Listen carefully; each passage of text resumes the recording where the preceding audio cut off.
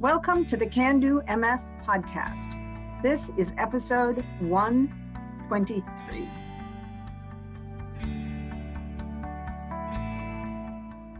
Hi, my name is Rosalind Kalb. I'm a psychologist and senior programs consultant with Can Do MS. I'm really pleased and excited to be here today with Stephanie Buxhoeveden, a friend and colleague of several years who's going to be hosting our Can Do podcasts in the future.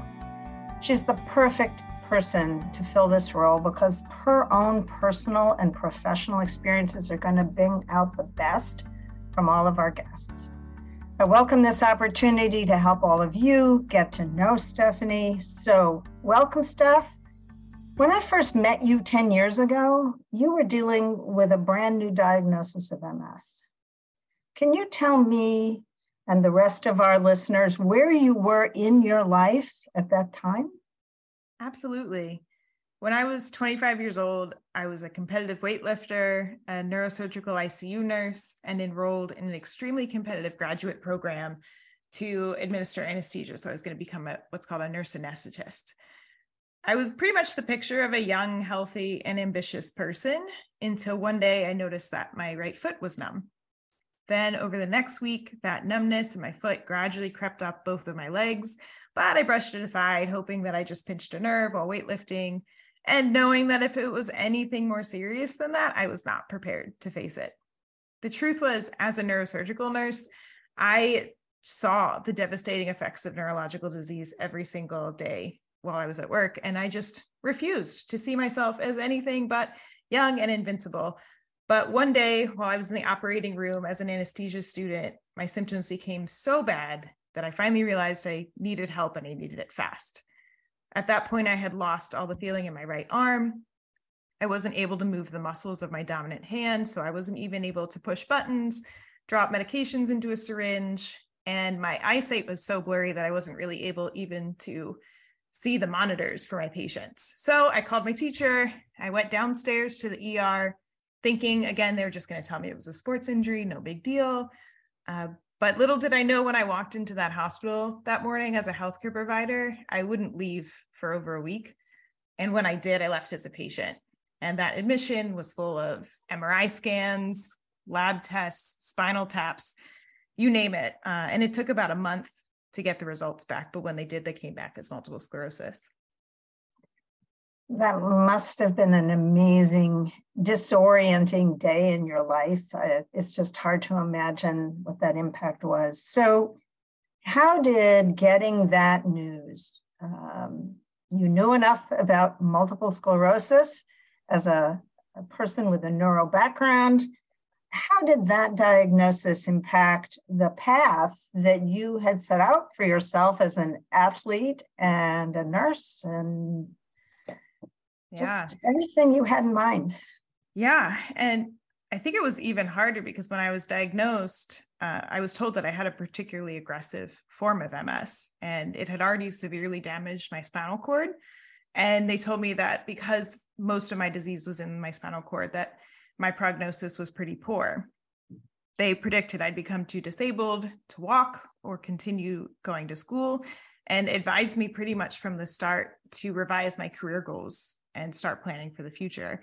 So at the time, my way of coping with this news wasn't exactly denial, but just stubbornly resisting any sort of change. Like I was not about to let MS change the path that I had already laid out for myself. So I continued school. I didn't even take a leave of absence. But my medical bills were also stacking up pretty quickly. So in addition to school, I took a job as a nurse at the local MS center, which was really a good fit because I already had a background in neurology. And that's how I became a nurse in the same MS center where I was a patient. But at that point, I wasn't really comfortable talking about my MS. I wasn't out of the closet, so to speak. So only the people working there knew I had it. Then there was a Friday afternoon. I was just about to leave for the weekend, and the mom of one of our younger patients called me in tears. Her daughter had stopped taking her disease-modifying medication and was deteriorating quickly, but she was 18 and legally allowed to make her own medical decisions. And the mom was distressed, didn't know what to do. So I sort of whispered into the phone, like, I have MS too. Like it was this big secret. And I told her that I know being diagnosed at 25 is very different than being diagnosed at 18. But if her daughter wanted to talk, here's my cell phone number, tell her she can call me anytime. Didn't really think she would. But that night, she actually did call me. And we spent 3 hours on the phone just talking about life and moms and the future, not really even about MS. But by Monday, she was back on her medication and we're still friends to this day. And that was the first time that I used my perspective as a provider and also as a patient to have an impact on somebody else living with MS. And that's when I realized, like, this could be my purpose in life, right? So that week, I chose to do something that scared me more than anything in the world, more than having MS, more than that, is to leap into something with absolutely no plan. That is not in my nature, much less something with a high risk of complete and total failure. But I went on to get my nurse practitioner degree, and a few years later became the co-director of a comprehensive MS center in Virginia, and soon realized I had a strong desire to become more involved in MS research in order to advance the field. So I decided to go back to school once again. I'm currently a PhD candidate and the first recipient of a NIH pre-doc fellowship in my school. And as a fellow, I'm researching how epigenetic changes, which occur through exposure to different viral and environmental and hormonal factors, drive the onset and progression of MS. So something you said really makes me want to ask another question. So now you're a researcher and you're a clinician focusing on MS and MS research. So how do you think wearing those two hats has impacted the care that you give or the research you do for the good, but also in negative ways? Is there anything? Yeah. So I think that's a great question. And people often think being a clinician and a researcher gives me the advantage as a patient, but I would actually argue it's the other way around. I think being a patient has far and away made me a better clinician. It has taught me what's most important to my patients, which often is symptom management. We spend a lot of our time as clinicians and researchers focused on disease-modifying therapy, when in reality, that's just a tiny, tiny piece of what gives the people living with MS quality of life. And to me, that's manage my symptoms effectively so I can keep going and doing the things that I love to do. And it has been a life lesson that there's no board exam or textbook that will ever teach you what it's actually like to bring a disease home with you every single day. And I have learned more from living with the disease than I ever could by studying. That's a great answer. And I think that all of us in the field should take to heart, whether we're clinicians or patients. So what about your personal life in all of this? You clearly proceeded on your professional path without letting anybody tell you that you couldn't or shouldn't. So how about the plans and dreams you had in relation to your personal life? I think my personal life both has and has not changed from my original plans. Definitely a yes and a no. I have lost some friendships from living with MS, including the loss of one of my best friends, who was actually the first person I called from the emergency room, who just never called me back and completely vanished from my life once she found out what was going on. And while that was incredibly painful, there were handfuls of people who actually stepped up, people I would have never expected, coworkers, acquaintances, who completely surrounded me with love and support at that time. And it's also deepened my relationships with my family, with my friends, and with my husband. Well, in terms of your personal life, are you at the place at this point where you pictured yourself, or is anything different in your personal life than you had thought would be part of your life going forward? So I think that's a really great question. And honestly, before being diagnosed with MS, I wasn't sure that I wanted children. And since being diagnosed with MS, my husband and I haven't definitively decided we're never going to have children, but also we're not at the place where we want to have kids. That has nothing to do with my MS diagnosis. I know that women with MS do wonderfully throughout pregnancy. There are some considerations for afterwards, but that has never been a major factor for me and my MS is having children. It's just something that we had already decided beforehand. And maybe it's a little easier to not have kids and deal with MS, but that's certainly not the driving force behind our decision. Awesome. So you've mentioned your husband. So when did he come into the picture, Steph? So my husband and I actually met in college. We met as undergrads, and we had been dating for a few years and living together when I was diagnosed. He was in New Jersey for medical school, and that's where I was getting my master's degree. And he just had a lot on his plate.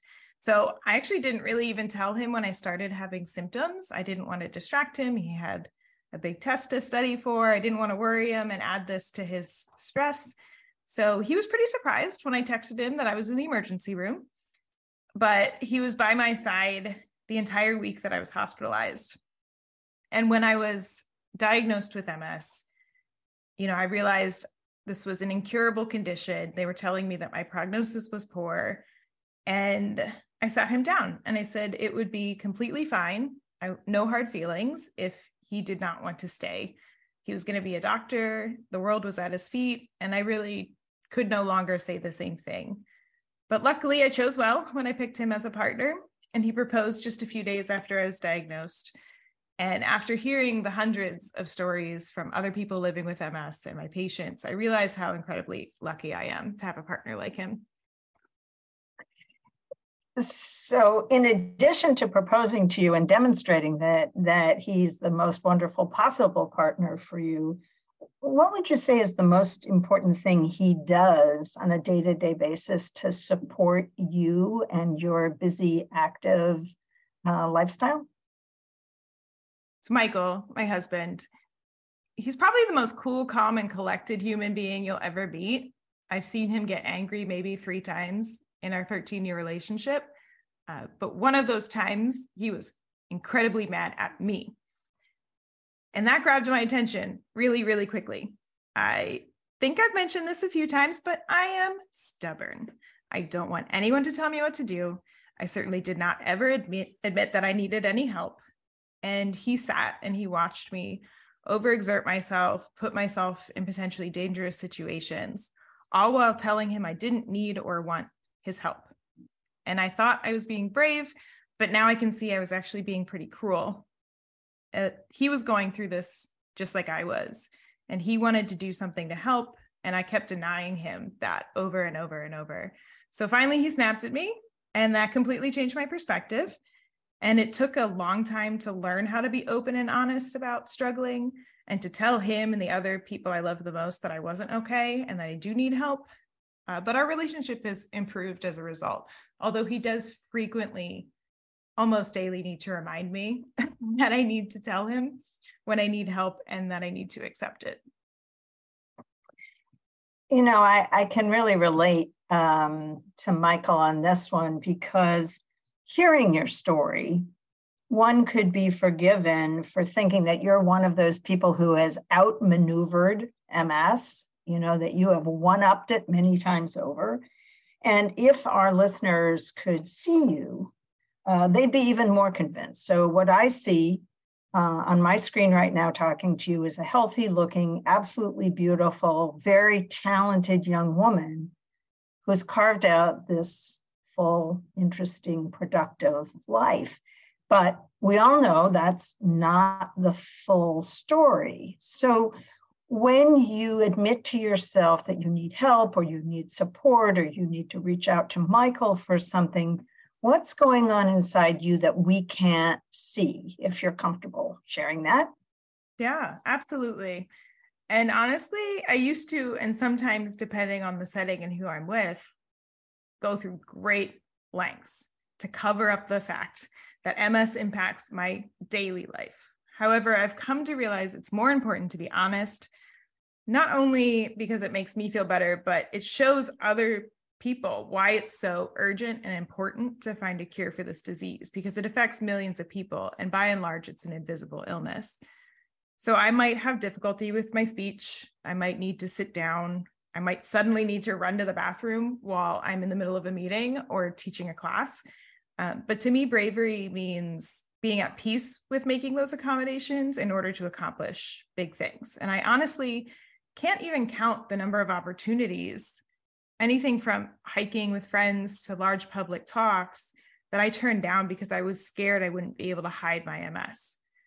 So now I'm excited and proud to share the work that I've accomplished while making space and acknowledging my disability. And that's just one small way that I can help achieve a more equitable world for the other people who are living with disabilities. And obviously, as you know very, very well, everyone with MS is different. And although I have used assistive devices in the past to walk, I'm doing quite well right now. My foot drop only comes on with extended walks or exertion, or if I'm sick. And I'm a little limited in how far I can go and how long I can be on my feet for, but most of my symptoms, like you said, are invisible. So I have a lot of numbness and painful paresthesias in my legs and in my face, a lot of muscle spasticity, bowel and bladder issues, all of which I take medications for. And over the last decade, I've really learned a lot about how rest, how diet, and how exercise truly do affect all of those symptoms. And that's been the key to my success. And it took a lot of trial and error. And sometimes it feels like a moving target because my symptoms will change day to day based on sleep or stress or the weather outside. And it's something I'm constantly and always working at, but I never give up, because if I don't manage my symptoms effectively, I can't do any of the things that I enjoy. So you've mentioned how much your MS changes from day to day and how you've had to flex in your strategies of self-care. And I'm sure our listeners can really relate to that, because everybody worries about how unpredictable this disease is. So now you're a clinician and you're a researcher, you're managing your own MS as well as helping countless others manage theirs. So do you feel that you have a better handle on what the future is likely to be for you? They gave you a pretty dire prognosis at the beginning. So what goes through your mind now, after these years have gone by, about what the future might hold for you? Yeah, I would say I definitely feel like I have an advantage because I am fluent in all this medical jargon. I do know how to interpret and implement research results, but I still struggle with a lot of the same things that most MS patients do. Like recently, I started getting the MS hug, which is that really intense squeezing around your torso. It hurts. It's terrible. But I was sitting there wondering, like, is this a new symptom? Have I had this before? Does this mean I'm having a relapse? What's going on with my body? I can't tell. And if I can't tell, I know other people must be struggling with the same type of questions, right? So I also have come to realize I'm incredibly bad at taking care of myself. I'm great at managing other patients, but I will come up with a very scientifically sound reason why it's not a big deal. And I don't need to bring it up to my doctor. And I don't need to go get tests done because obviously I'm completely fine. So for me, it's been really important to find a neurologist who knows that about me and is okay with telling me that I'm wrong. And I completely defer to them when it comes to my own care.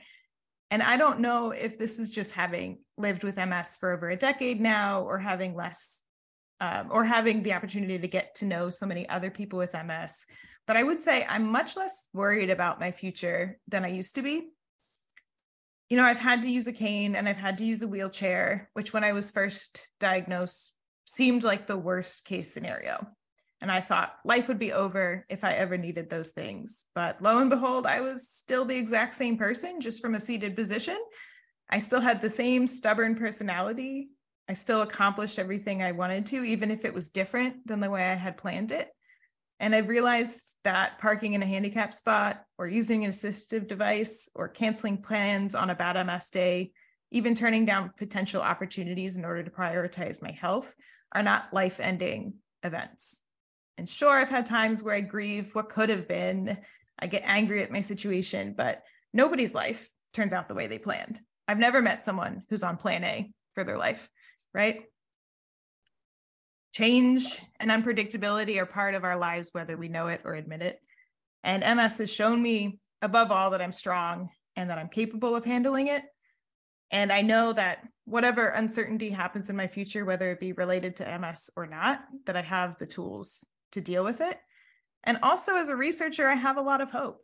There are advances coming that will mean a better future for people like me who currently live with MS. It means that the next generation who's going to be diagnosed will have hopefully an easier path than myself and those in the past. And maybe one day we'll even figure out how to prevent MS in most people. You know, a little aside here, but as you were describing the MS hug, it occurred to me that you as a clinician and researcher should advocate to change the name of that. Oh, it's the worst. Since it feels so awful when a hug can feel so wonderful. So maybe you could work on that in your spare time, Steph, and come up with a better name for that. I'm thinking the Python grip would be Python grip, right? The MS Python grip would be just perfect. Yeah. So before we end here, I think there are one or two other things I want to ask you. One is, from your perspective today, if you could say anything to the young women and men who are getting diagnosed with MS today, what would that be? I would say, first and foremost, being diagnosed with MS today is not the same as it used to be. Even in the 10 years since I was diagnosed, we have so many more treatments, all of which are getting increasingly more effective, easier to tolerate, come with fewer side effects. Focus on not only just finding the right medicine for you, but your relationships. Learn from me and my mistakes that I made early on. Communicate with the people around you. Tell them what you're going through and what you need, and give yourself a lot of grace. It feels like a roller coaster at first. You never know what the day is going to bring or how you're going to feel, but everybody is lost at first. In time, you'll learn how to live in this new body of yours. You'll one day just be doing the things that you used to do and forget that you have MS. And you will understand what makes your symptoms worse and what makes your symptoms better. And I think that's the key. Prioritizing your health, your wellness, and one day MS will just be a small piece of who you are and your story, and stop being this all-consuming monster that kind of like hovers over your head. I promise, it just takes time.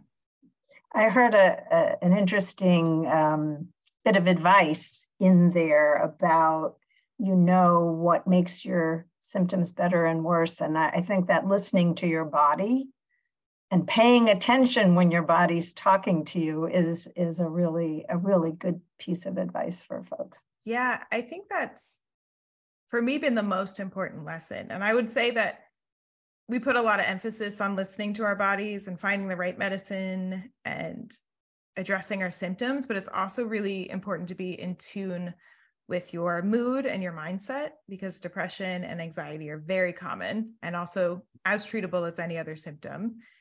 You don't just have to live with it. So I've learned that when I start dreading or avoiding something I typically love, it means that I have to make an adjustment. So for instance, I went from working pretty much full-time from home. It was easier to ignore my MS because the bathroom's right there, food and drink are in the other room, and I'm sitting most of the day. But when I started this fellowship, I had to go back to being in person full-time, and I was starting to dread it. I mean, I went from being a person who hated quarantine because I needed to be around other people to a person who absolutely dreaded getting up and going to work in the morning. And finally asked myself, why? And then I realized, okay, well, I work in a city. I park my car 3/4 of a mile away from the building I work in. I have to navigate multiple flights of stairs. I stay on my feet for about 8 hours a day. Then I have to walk the 3/4 of a mile back to my car and get home, where I have to attend to my family's needs and cook dinner and take a shower. And it's just a lot. And that's when I finally admitted that I needed to make some accommodations. So that was when I got my first handicap placard. I set up a stool at my lab station so I didn't have to be standing the entire day. And I asked for a portable unit that does both heating and cooling, so my office is a comfortable temperature. And those 3 tiny changes took me from wanting to quit and dread going in every day to now I don't think about my MS and I'm having so much fun just being in the lab and working on my research, and I'm back to focusing on the thing that I love doing. So good to hear. I can just picture you bustling around in your lab, having a good time. So you also reminded me about the 10 years ago when we met, because I met your mom at the same time. We were sitting at a table together at a meeting, and I got to meet you both and talk to you both about what was going on. And that makes me want to ask you this one last question. What would you say today to the parents of the kids or the teens or the young adults who are getting diagnosed with MS?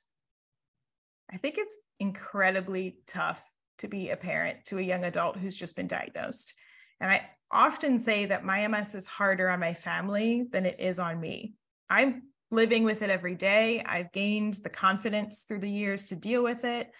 But I think my parents live with a lot of guilt and fear and grief about losing their child's health, right? And I think their feelings often get ignored or overlooked completely. And there's such a razor's edge between respecting an adult child's autonomy and wanting to swoop in and take control as a parent. Your child might be away at college, or like me, living several states away, and you're not seeing them every single day. And they're not going to be willing to give up that newfound independence just because an MS diagnosis has come along.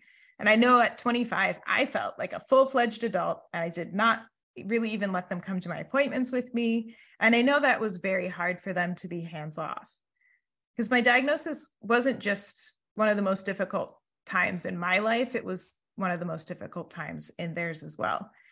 However, when you're a parent, you often feel like there's no room for your input or your feelings. So I recommend finding someone outside of your child who can give you that emotional support, or seek out a mental health care provider that lets you express your thoughts and your fears. My mom and I actually started a support group on Facebook for parents whose adults are living with MS. We have almost 300 members. So if you're going through something similar, you can look us up. It's Parents of Adults Living with MS. And overall, I would just say prioritize communication, create a family dynamic that creates rooms for everyone's feelings. Hopefully, they'll also find that it's not just a negative thing, that taking on MS as a family can bring you closer and push you all to lead more purposeful and meaningful lives.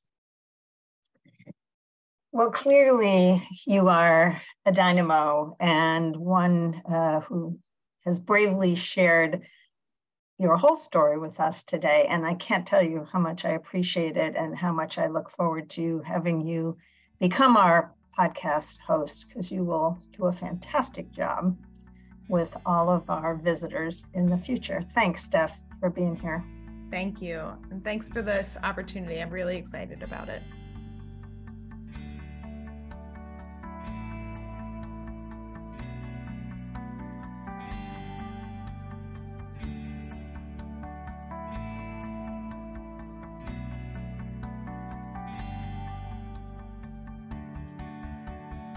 You've reached the end of another episode of the Can Do MS podcast.